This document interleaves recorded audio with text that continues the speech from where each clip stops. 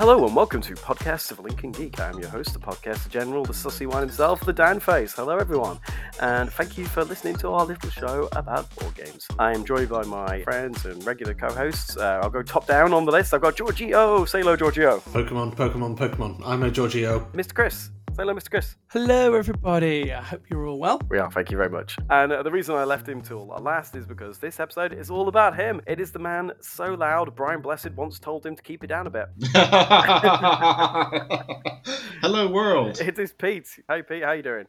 Yeah, not bad. Thank yourselves. Good. George is probably going to enjoy this one because when he kind of joined the podcast channel, well, he was always part of the team, but he didn't do the first initial podcasts.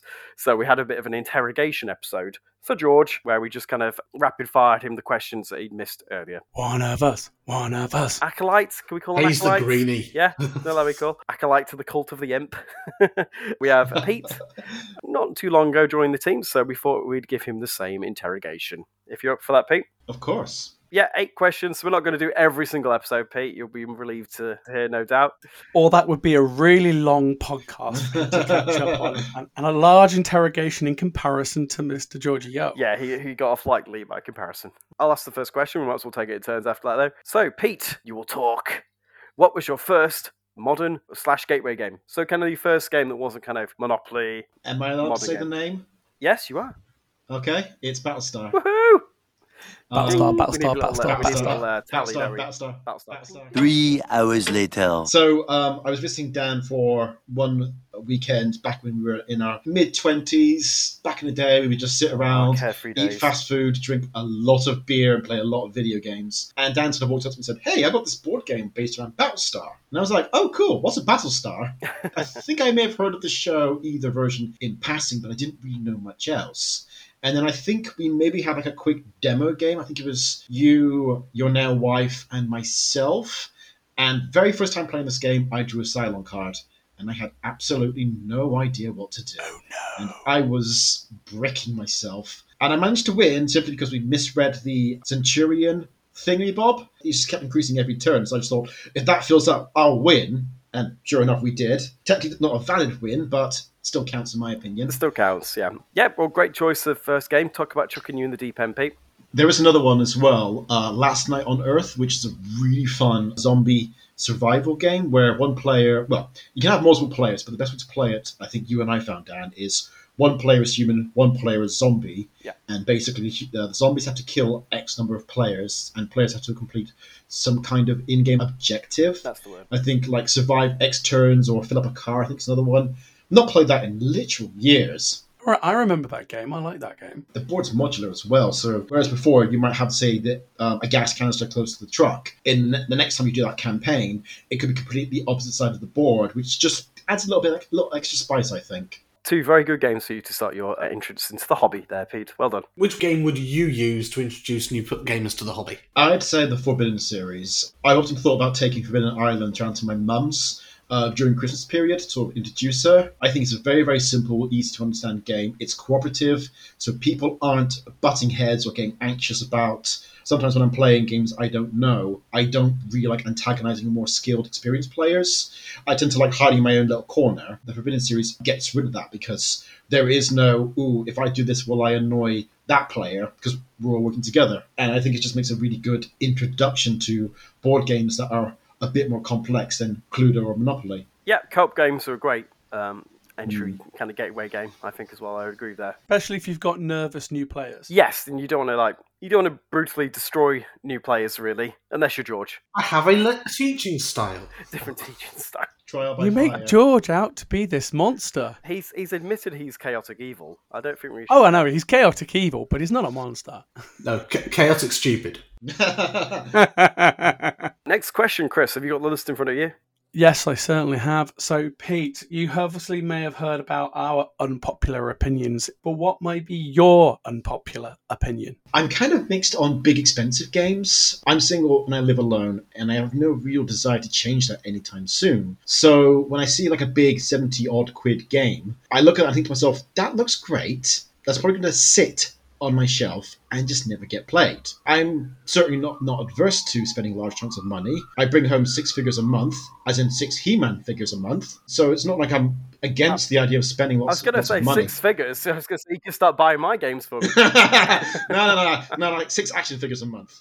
Fair enough. I just leave that part out when I'm chatting to people. It's not that I'm not against the idea of spending, say, 30, 40, 50, 60 quid. But I find with action figures to be a bit more justifiable because it's like, well, I can swap out parts, I can pose it, I can rearrange it. Whereas a board game, usually I'll need at least 3 to 4 other players who are interested, and trying to get a bunch of people into a game that they've maybe got no interest in, maybe they're not really into sort of more like in-depth board games that require 6 hours. I love the idea of big box games. I saw one a few years ago for Doom, and I really wanted to buy it because the miniatures looked fantastic. And as a kid of the 90s, I loved Doom in general. But like I said, this was like 70 odd quid, and I just thought that's just going to be shelf decoration. It'll look nice, but it'll never get played.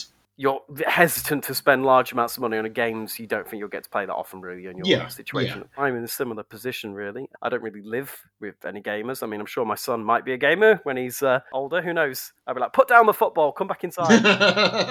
No, I understand what you're saying there, Pete. I mean, I kind of can relate.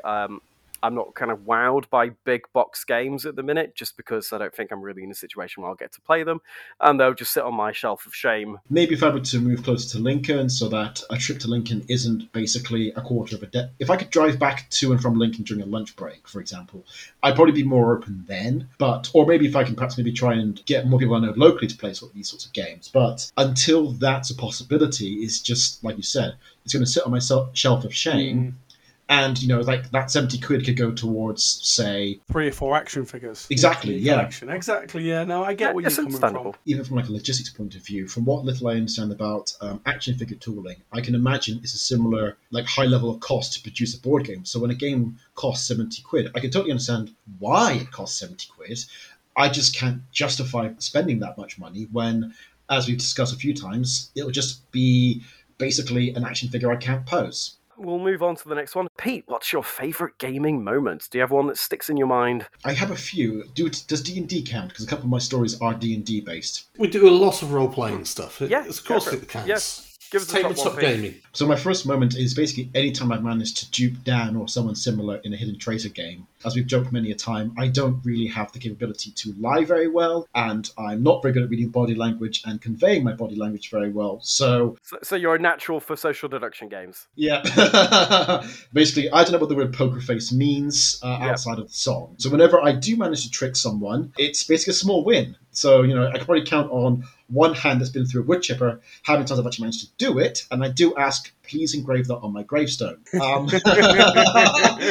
As for D&D, there was this campaign that I played with a few friends from about 2017 to 2018. The entire campaign in general was just chaotic. I felt like the only sane man in a party of lunatics, and it was an absolute joy. Twice, my character nearly burnt to death, thanks to the actions of other players. The first time, we had rested in a small inn, and ghouls had come up the stairs to attack us in our sleep. The elf, who didn't need to sleep, saw this, and instead of waking everyone up, cast a fire spell indoors on the first floor of a building, and pretty much turned the entire staircase into fire. It's the building made of wood, Pete. Pretty much, yes. So we managed to scramble out the window just... So no one rolled a 1 falling out the window then? No. But I think a session or two later, we were battling some spiders, and my friend Sean had joined us as a paladin. And I think he rolled a 1 when attacking, so the DM said, okay, you swung so hard you've thrown your sword into a nearby building. Keep fighting. So we slay the spiders, and we go inside. Of course, my exposure to paladins are games like Final Fantasy IV, where the paladin's sword is this divine, holy blade passed down, blessed by the greatest of all priests and passed down from father to son, and, something legendary. Excalibur, basically. So my friend and I go into the shed that the spiders came from to free his sword. I fail my first roll and get caught in spider's web. And the druid came in with a torch and said, oh, web melts. I'll set fire to the web in this small shack to free everyone. Web doesn't melt. Web burns. And my character struggled to break free from the burning house. Thankfully, he managed to. And then my friend said, oh, here's my sword. It was a bog standard generic sword. My character specialized in axes, and I had bought a bog standard generic sword. I turned to my friend and said, if you had told me that, I would have given you mine because I don't use the bleeding thing. There was another time where I went into a cave and there were some wolves that were chained up and they were very, very rabid. And I thought, okay, we should kill these wolves for our own safety. And no one agreed with me. Someone said, hey, let's try and tame the wolves. And I thought, okay, fine. I did the first roll. I've got a bad feeling about this. Natural 20. The wolves love me. And then the DM said, okay, but they're still chained up. Try and free them. Roll again. Natural 20. So I basically had 3 wolves that just adored me. They were all over me. Like I was their mum. So the DM let us keep the wolves. And about 5 minutes later, he realized his mistake because it basically broke the entire session.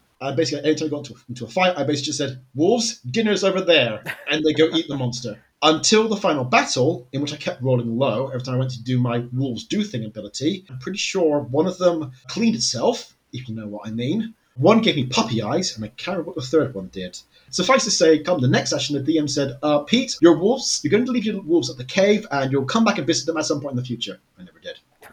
I was really worried, Pete, that was going to end with the wolves being set on fire. We'll have to move on to the next question. George, are you still there? Yes, what's the worst board game you've ever played, or that you've not played because you just knew it was that bad? It's the game Boss Monster. But I put that more because every other game I've played is much, much better, and because this left a very bad first impression. The general idea is you choose a boss monster that's totally not a rip-off of various iconic classic video game characters, and you have to build a dungeon, drawing cards from your hand and playing them in front of you. Each card has a certain symbol on it, one of 4. In the village, you'll find heroes that seek these icons, and the idea is they'll come to your dungeon, they'll run through it, and the idea is that you're meant to kill them and take their soul. Problem is, when you're first starting the game off, you're only putting down 1 room per turn, and these heroes have like 5, 6, 10 HP.